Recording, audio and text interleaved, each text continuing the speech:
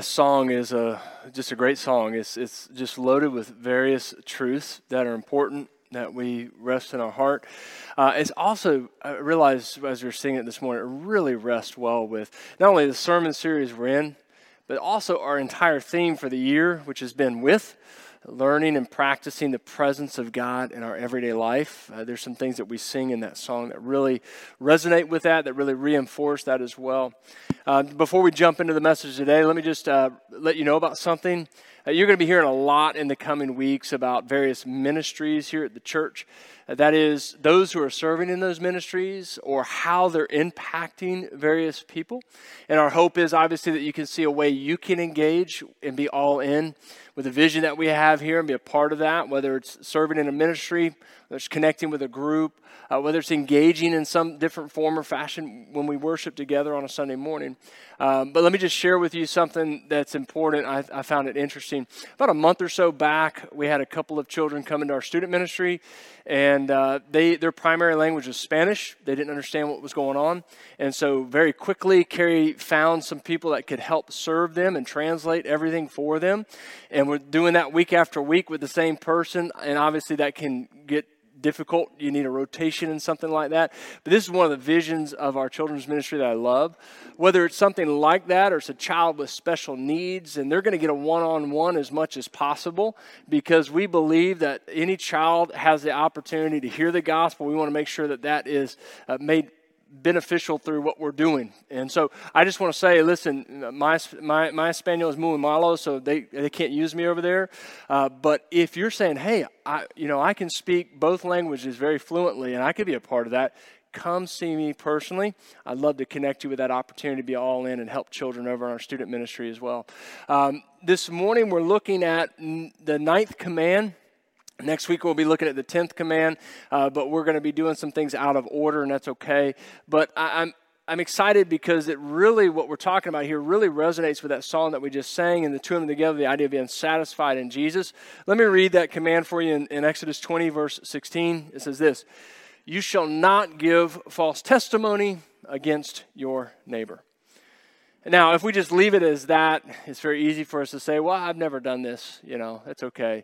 But we've seen time and time again in every single one of the commands that there's a much more broad spiritual aspect to it, that Jesus isn't going to allow us to make it this simple legalistic thing and then absolve ourselves from having failed in this area. So we're going to look at that here in just a minute, but let me just share a couple of illustrations with you. Just by show of hands, you don't have to throw it up if you don't want to, but how many of you know the story of Joseph in the Bible? I mean, you've probably seen the play maybe or something. But the reality of it is Joseph comes up against an intense moment of character, and he wins hands down. He overcomes a moment triumphantly. Basically, his boss's wife is pursuing him. She wants to have sex with him, and it comes to a point where she corners him when he is alone in one of the rooms, and she ends up with his cloak in her hand because she is holding on to him. And he's like, the only way I can get out of here is let go of this cloak. And so he bailed out of his clothes and got out of there as fast as he could. Here's what's interesting, though, in the story. Basically she's saying, hey, look, we can do this, and nobody is going to know. And Joseph says something interesting there that we'll look at in just a minute. But the point is he's like, no, I don't want to deceive. I don't want to be telling false truths to other people about the kind of relationship that we have. And he bailed in a situation that would have been very hard for most men to bail in as well. And then think about this story, Abraham and Sarah, when it comes to lying and deception. There's a lot going on there. How many of you know the story of Abraham to some degree, right? When he goes into Egypt with his wife and they're traveling, he says, listen, you're a beautiful woman. And if they know that we're married, they'll kill me and take you. So he says, let's just tell them that you're my sister. Which I'm thinking, wow, a lot of courage there. I don't know about you wives out there, but I'm thinking, I want to find me another man here. You know what I'm saying? But, that was the story. That was the deal. And that's exactly what they did. And so Pharaoh, though, it's funny how it backfires on him, right? When we make our plans out of deception and lies rather than trusting God, sometimes that can backfire tenfold, right? And so Pharaoh's like, well, she's only your sister, so I want to take her as my wife. But before that happened, bad things started happening to Pharaoh's family. He's like, hey, something's going on here. And he says, is this really your sister? And Abraham's like, no, she's my wife. And so he's like, why would you do this? And everything was restored and everything was okay. But whether it's very black and white situations like Joseph's, where deception can creep into our lives, or it's gray areas like Abraham and Sarah where deception can creep into our lives, it's a problem. And you may be thinking, well, wait a minute, what's that? How is it a gray area with Abraham and with Sarah? Because, they seem to be just a downright lie. Well, you need to know a little bit more about the truth of Abraham, and I think that this will probably bring out in your own life where maybe you've manipulated the truth to fit to your benefit. Here's what Abraham said when replying to Pharaoh. He said, I said to myself, there is surely no fear of God in this place, and they will kill me because of my wife. Besides, she really is my sister, the daughter of my father, though not my mother, and she became my wife. Hey, they're from Kentucky. It's okay. Just get past that, all right? But this is the truth. And so what he did, in many of our minds, we would say, it's acceptable, it's okay, but it was deception. It was not true. And essentially what he was doing was, I'm going to trust in my plan and my ability to manipulate the truth rather than trust that God called me to this place, God will protect me, God will care for me. And there's a big issue there when it comes to our relationship with God. Because at the end of the day, here's the thing. The greatest lies, the greatest deception is a mingling of truth and things that are false. Because at the end of the day, the world that we see and the mess that it's in is a result of this kind of reality, this deception of mingling of true things and false things. I mean, after all, from the very beginning, this is what we read. The woman said to the serpent, said to Satan, we may eat fruit from the trees in the garden, but God did say, you must not eat fruit from the tree that is in the middle of the garden, and you must not touch it, or you will die. You will not certainly die, the serpent said to the woman. For God knows that when you eat it, your eyes will be opened, and you will be like God, knowing good and evil. There's truth there, and there's also lies there. And this is why he has earned, not just been labeled, but earned the title in the Bible, the father of all lies. Because there's nobody more deceptive and more able to manipulate parts of the truth and parts of things that are untrue and try and deceive us in such a way that he has deceived much of the world. And this is the most significant issue that lies beneath this command, this ninth command: don't bear false testimony against your neighbor. Because deception can be harmful to people, it can break down relationships, but first and foremost, it is an offense to our relationship with God. This gets us back to the heart and soul of this entire sermon series and why we've been doing it. Let me bring you back to that story of Joseph. Listen to what Joseph says when he is trying to get out of the pickle he's in with this woman who is crazily pursuing him. He says this: no one is greater in this house than I am. My master has withheld nothing from me except you, because you are his wife. Start acting like it, right? How then could I do such a wicked thing against God?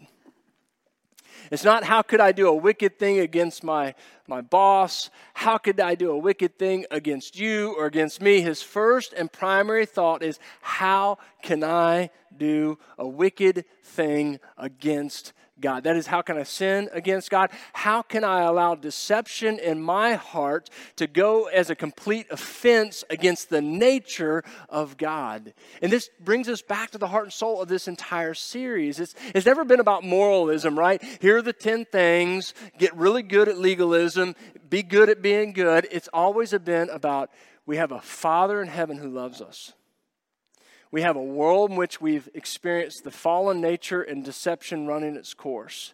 It has wreaked havoc and is wreaking havoc on our hearts and pulls us away from the Father. How can I live in such a way that I truly honor the relationship of my Father in heaven? And we're seeing this demonstrated in this moment by Joseph to recognize that through all things, perception is to see that God is present in that moment. And that's why this matters so much. I mean, who doesn't want that kind of truth in their life, that kind of integrity, that kind of strength to be able to run away from anything they perceive to be not to glorify God, because they have a desire to bring their own life up. They have a desire to bring the life of other people around them up. Think about this. A team, whether it's on a field or a court, or whether it's in an office, right? When you add that one person who's really great, and even just a really good element to the team, it can bring the whole team up. It can make the whole team rise to a new notch, so to speak. I think everybody desires in their life to live with this kind of strength and integrity, to really model their King and Savior, Jesus Christ, really model the integrity of God, so that other people around them, when they come in contact with you, they just rise up a little bit. They're inspired by who you are because you're living like Christ and sharing Christ with your world. I think this is what so many people would desire to have. And here's what we learn to practice out of what we're seeing here. The first lesson is simply this: deception is a direct offense to God because it is a direct opposition to his nature. I don't even want to ask, because I'd have to put mine on a list too, but I wonder if we would put on a list all the lies or acts of deception that are present in the hearts of all of us here that nobody has ever seen, that nobody knows. And in fact, I'm in a weird position as a preacher. I've had people come to me and share things with me that still to this day, nobody knows. And I'm never surprised by anything anymore. Like year 3 of ministry pretty much ended all the surprises for me. But here's the truth, right? They are listed somewhere. Because deception is a direct offense to the nature of God. And so we desire a relationship with God. So we're learning how to live in harmony to honor that relationship with God. This is what the 10 Commandments are all about. They're not about legalism and trying to be good for the sake of being good. They're about, hey, my Father in heaven has done great things for me. I want to be close to him. How can I practice that? And this is the second thing. Practicing the presence of God empowers us to overcome deception of the heart. We've been talking about this as our entire yearly theme, the theme with, learning to practice the presence of God in our lives.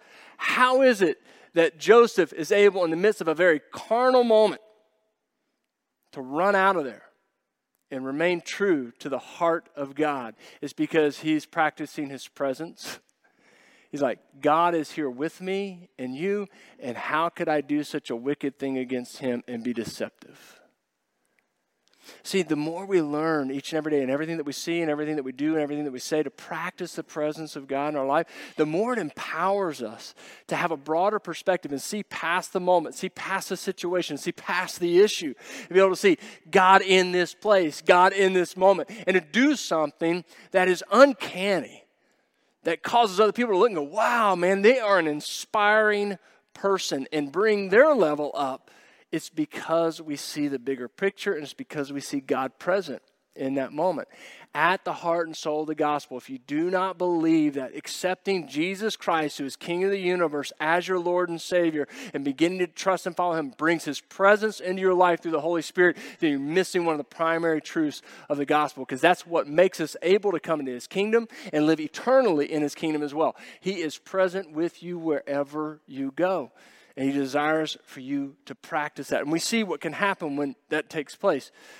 Let me mention a couple things. I think for some of us, we see this legalistic command, and we're like, all right, I've never perjured myself in court. Okay, so I'm pretty good here.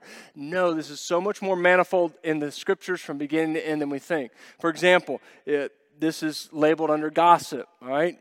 The majority of this is spreading false or negative truths about someone else to somebody else. Then we just got straight up lies, all right? White lies and just downright lies, where our faith is in managing or manipulating the truth versus trusting in God. I ain't even going to ask you. We'd all raise our hands if we said, has anybody in this room ever lied? Then you have deception. This is actually something with malicious intent to gain something or to hurt somebody else. Then you have one I bet you never thought of, flattery. Flattery. How many of you in here have ever used your position or your looks or something to leverage somebody by making them feel good about themselves because you want something from them? Listen to what Psalms 12 says. Everyone lies to their neighbor. They flatter with their lips but harbor deception in their hearts.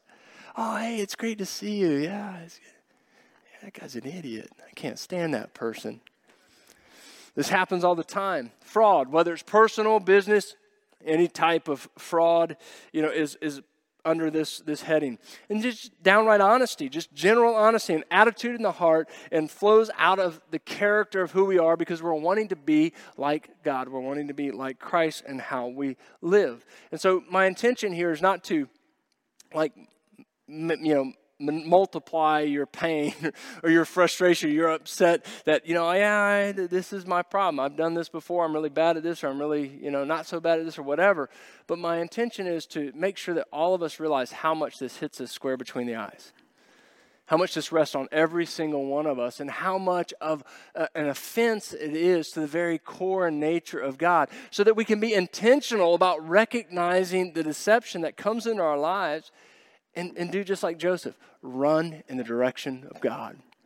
Glorify Him in the midst of times when Satan's going to try and captivate our heart with lies and move us in a direction of glorifying the world or glorifying Satan versus glorifying God. So let me give you 3 quick ways in which we are deceived. We have the world's deception, Satan's deceptions, and self-deception, all right? The world deception, there's a lot of different things. I'm going to break it down into 2 things. One is we don't listen. We are deceived by the world when we refuse to listen. Okay, so it could be you're highly opinionated. Talk.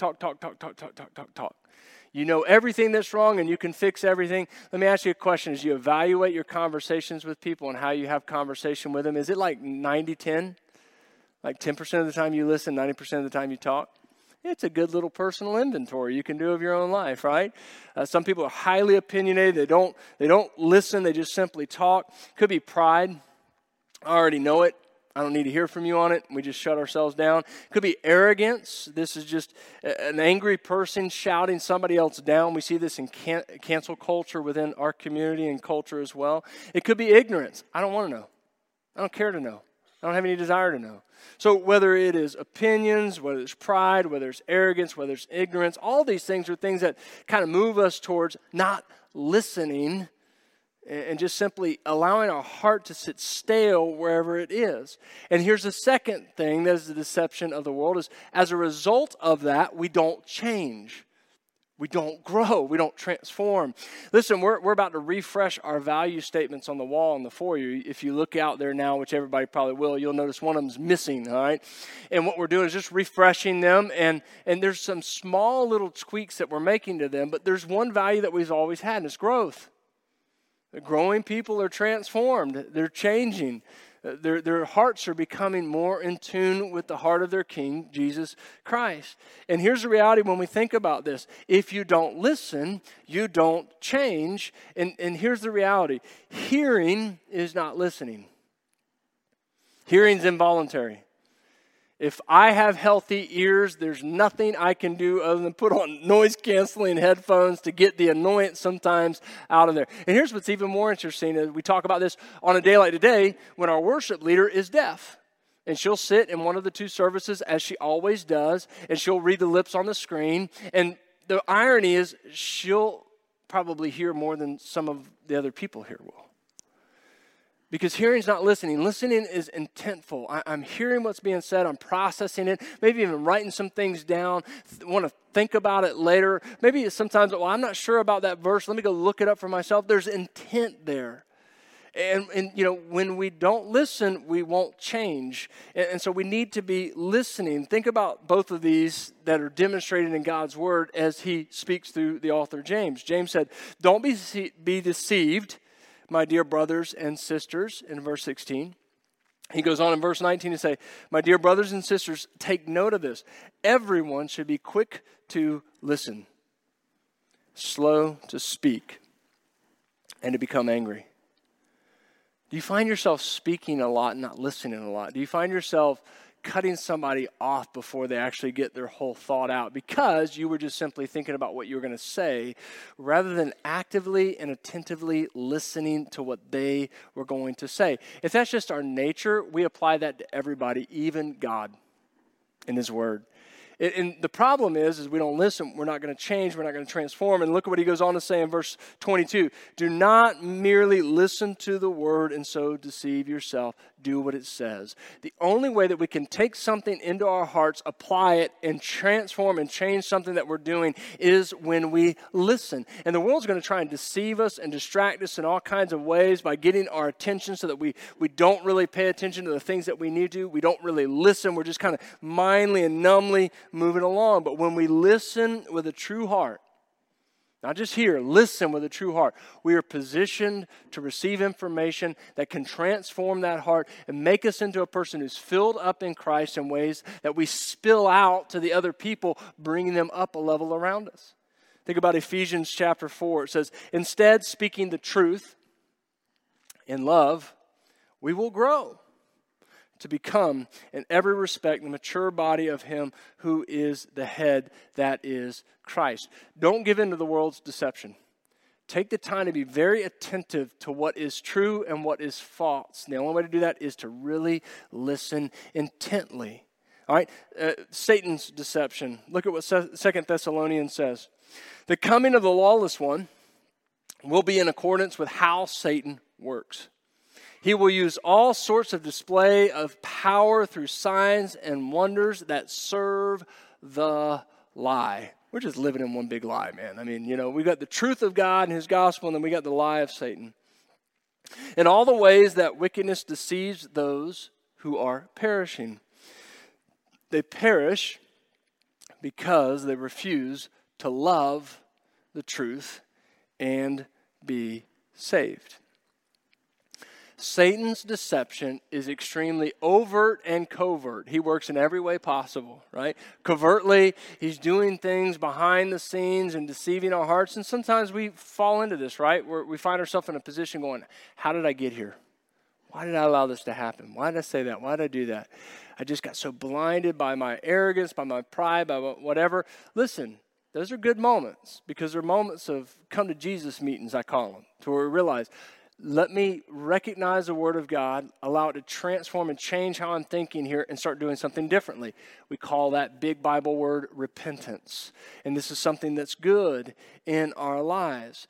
But his deception is also over, just really right out there in our faces. And one of the ways is in a very false gospel within our culture.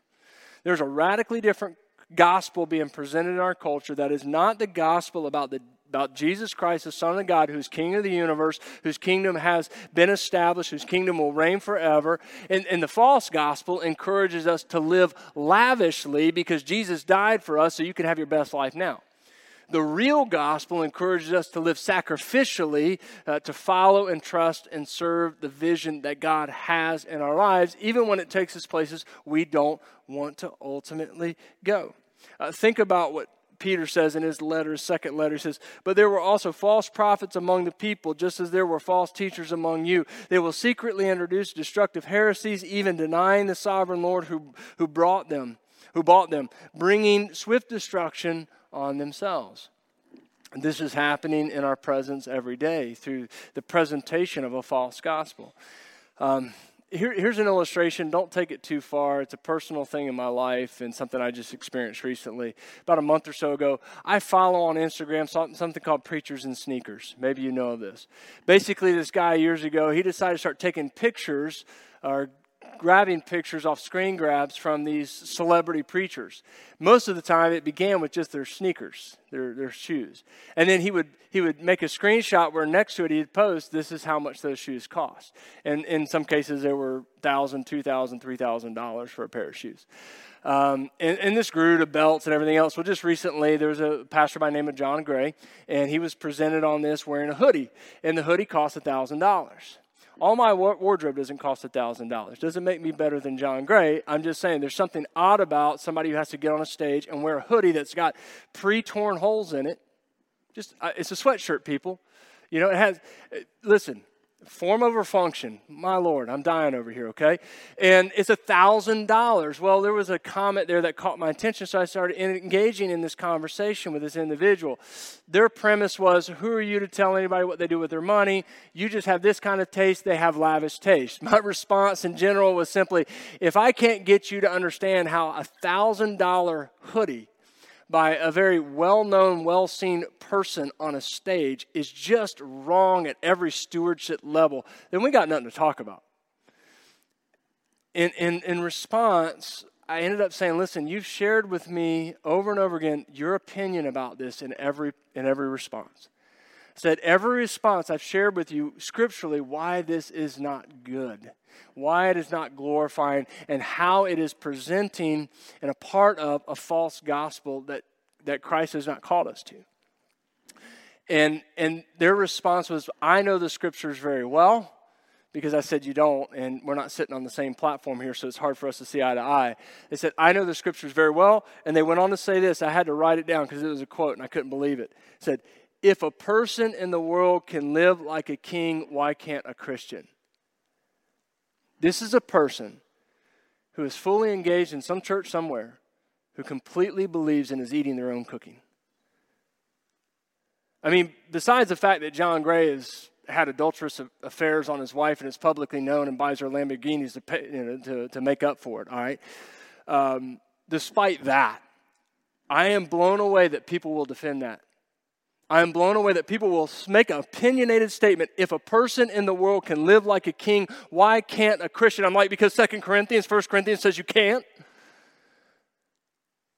It says we're supposed to live called out and different from the world. And this is what Satan's deception is doing very overtly within our culture. It is creating a very powerful gospel that is deceiving people into believing this crazy stuff and just supplying for other people lavish lifestyles while they're praying and hopeful that they can have one too because they're following Jesus. Come, Lord Jesus, come. All right, the last one, self-deception. I want to do this in 3 ways. 3 different things. Here's how self-deception happens in our life. First, isolation. The more we isolate ourselves from, and in this context, I'm going to say Christian community, the more likely we're to be deceived about the ways in which we trust and follow Jesus. Now, this is the part where I can put a shameless plug in to say, if you're not a part of groups, this is going to happen in your life. All right, I'm not going to do that. What I do at Canoe Creek and what we do at Canoe Creek is we try to create as many opportunities as we can, as many environments as we can, to try and help people move in the direction that we believe will most form their hearts to be like Christ, to accomplish the vision we have. Go share them with your world. We know without a doubt Christian community is absolutely essential to this. Groups is one of the ways we do it here. And listen, if you've got another way in which you're consistently involved in Christian community throughout your life to where it's actually building you up, more power to you. All right? I'm not here to try and build systems. I'm not here to try and tell everybody they're wrong. I'm here, and my job is to try and lead people in the direction of the gospel as we're working together to achieve that. All right? All I'm saying is this, is we live in a culture that is saying, I can grow in my faith and I can become a great Christian just by showing up and being a part of this community once a week. This is great. This is good. But I'm telling you, when we look at Christians that were setting the world on fire, there were people whose lives intertwined consistently all throughout the week. There was community in everything that they did so that they were practicing in community the presence of God. The more we isolate ourselves, the more likely we are to be deceived about what is the truth of God and what is the lie of Satan. And so this is why we're trying to expand and grow these opportunities. For example, the next 5 years, in 2022 in January, just a short few months from now, I will present a vision of a 5-year plan for Canoe Creek. One of the core parts of that plan is our adult education, our discipleship. There are 3 core parts to that plan, and one of them is how do we help people really grow in their faith rather than just engage in some moments where we're maybe inspired, but we really don't go away changed. And adult discipleship is one of those things. Our group platform was always something that we knew we would build on. And we got a little bit delayed in what we wanted to do, but what's going to be coming this fall, as you'll see, there's already going to be a couple of classes on Sunday mornings. Groups can help encourage you and care for you spiritually and physically. But we need some sort of more classes, the opportunity. People at 3 different levels, really well know her, medium level, and don't know anything, to be able to just sit down and for a 10-week period or 5-week period or 6-week period, be able to learn something and grow. You're going to see that coming here in just a few short weeks. We'll be telling you more details about that. And there's actually a third part of that too that I'll share with you later on. Isolation will cause us to have self-deception in our lives. Here's 2 more, all right? The next one is denial. Now, at the heart of every deception is the ability to handle a traumatic truth. Let me explain this. I don't understand this, but some of you are more medical than me because of your work and your life. But you realize that when something traumatic happens in somebody's lives, sometimes that person can go into shock, right? They don't want to process what just happened. And so their mind tries to trick them into believing something's not happening here, this didn't really take place, so on and so forth. And so what we're basically doing is we're denying what is taking place. Here's the truth about the gospel. It is earth-shattering, it is life-shattering. When we get to a place where, like C.S. Lewis says, you cannot just moderately believe in Christianity. Either Jesus is who he says he is, and it changes everything in the world in my life, or he's nothing at all. Here's the problem. When we get to the heart and soul of the gospel, we realize just how impactful it is that my knee will bow, my tongue will confess one day when Jesus Christ is presented Lord, King of all things. And that means he bought me, he owns me, he commands my destiny. I need to be all in with him. It's a traumatic moment. And sometimes what we do is we deny that that is the ultimate in reality. And so we start creating our own little side hustle, side gospel, our idea of how we manage this truth. This is one of the greatest self-deceptions that Satan works at in our life. And here's how we combat it. It's with the word acceptance. All right, this is the third thing in self-deception. Here's how this works in contrast to the denial. The reality of it is when we start to believe and understand that Jesus is an ultimate authoritative king, when he comes back, he's not going to look like a suffering servant on a cross. He is going to blow our socks off, and we're going to fall to the ground on our faces and just worship him because of who he is. Whether you want to or you just have to, because you cannot stand in the presence of someone like this. We can't even begin to imagine what it's like right now. When we get that in our mind, we start to think, how can somebody like that love a lump of clay like me? Because I realize how much I have broken every single one of these 10 commandments. Even when some of us say, well, I haven't committed adultery, I haven't committed murder, but then we've seen how Jesus really broadened how we break these commandments and break away from honoring our Father. It's heavy, and it's difficult, and it's hard for us to accept. And when we don't accept it, we compound the lie. We compound the deception in our life. Let me explain to you how as we wrap up. Saul, the first king of Israel, was an individual who looked down on himself and struggled with the fact that God had accepted him. Listen to what the prophet Samuel said to him. Samuel said, although you were once small in your own eyes, we see how he looked down on himself. Did you not become the head of the tribes of Israel? The Lord anointed you king over Israel. The Lord chose you even though you look down on yourself. But we see this problem consistently playing itself out in Saul's life. As Saul became king, he was dishonest. He created monuments to himself to glorify himself. He kept war plunder that he wasn't supposed to keep to honor himself. When he was ordered to execute a king that was an evil king, he kept him in his dungeon so that he could be perceived as king of kings. I'm the king of kings because I have a king in my dungeon and I rule over him. And he did all of those things. Why? Because he looked down on himself. He could not accept the fact that a God of all creation accepted and loved him. It's simply because he did not see that he was worthy. He did not see that he was valuable. And so what did he do? He constantly chased an image. He constantly chased a status. And in chasing that image and in chasing that status and compounding deception in his life, here's what he was doing. He was thinking, I will make my life mean something. Rather than just recognize a simple statement that Samuel said to him. Don't you realize that God has chosen you even though you see lowly of yourself in your own eyes? This is one of the most essential keys to the gospel because there's an important balance that needs to take place in our hearts. We don't deny the absolute authority of Jesus and how powerful he is over us and that we need to be all in with our hearts. And there should be a weight on our hearts when we think about that because that's an essential and deep truth. And yet at the same time, we should be able to entertain complete joy in knowing that Jesus doesn't look down on me and neither should I. I want to read this because this is important. Wake up. Last thing to be said.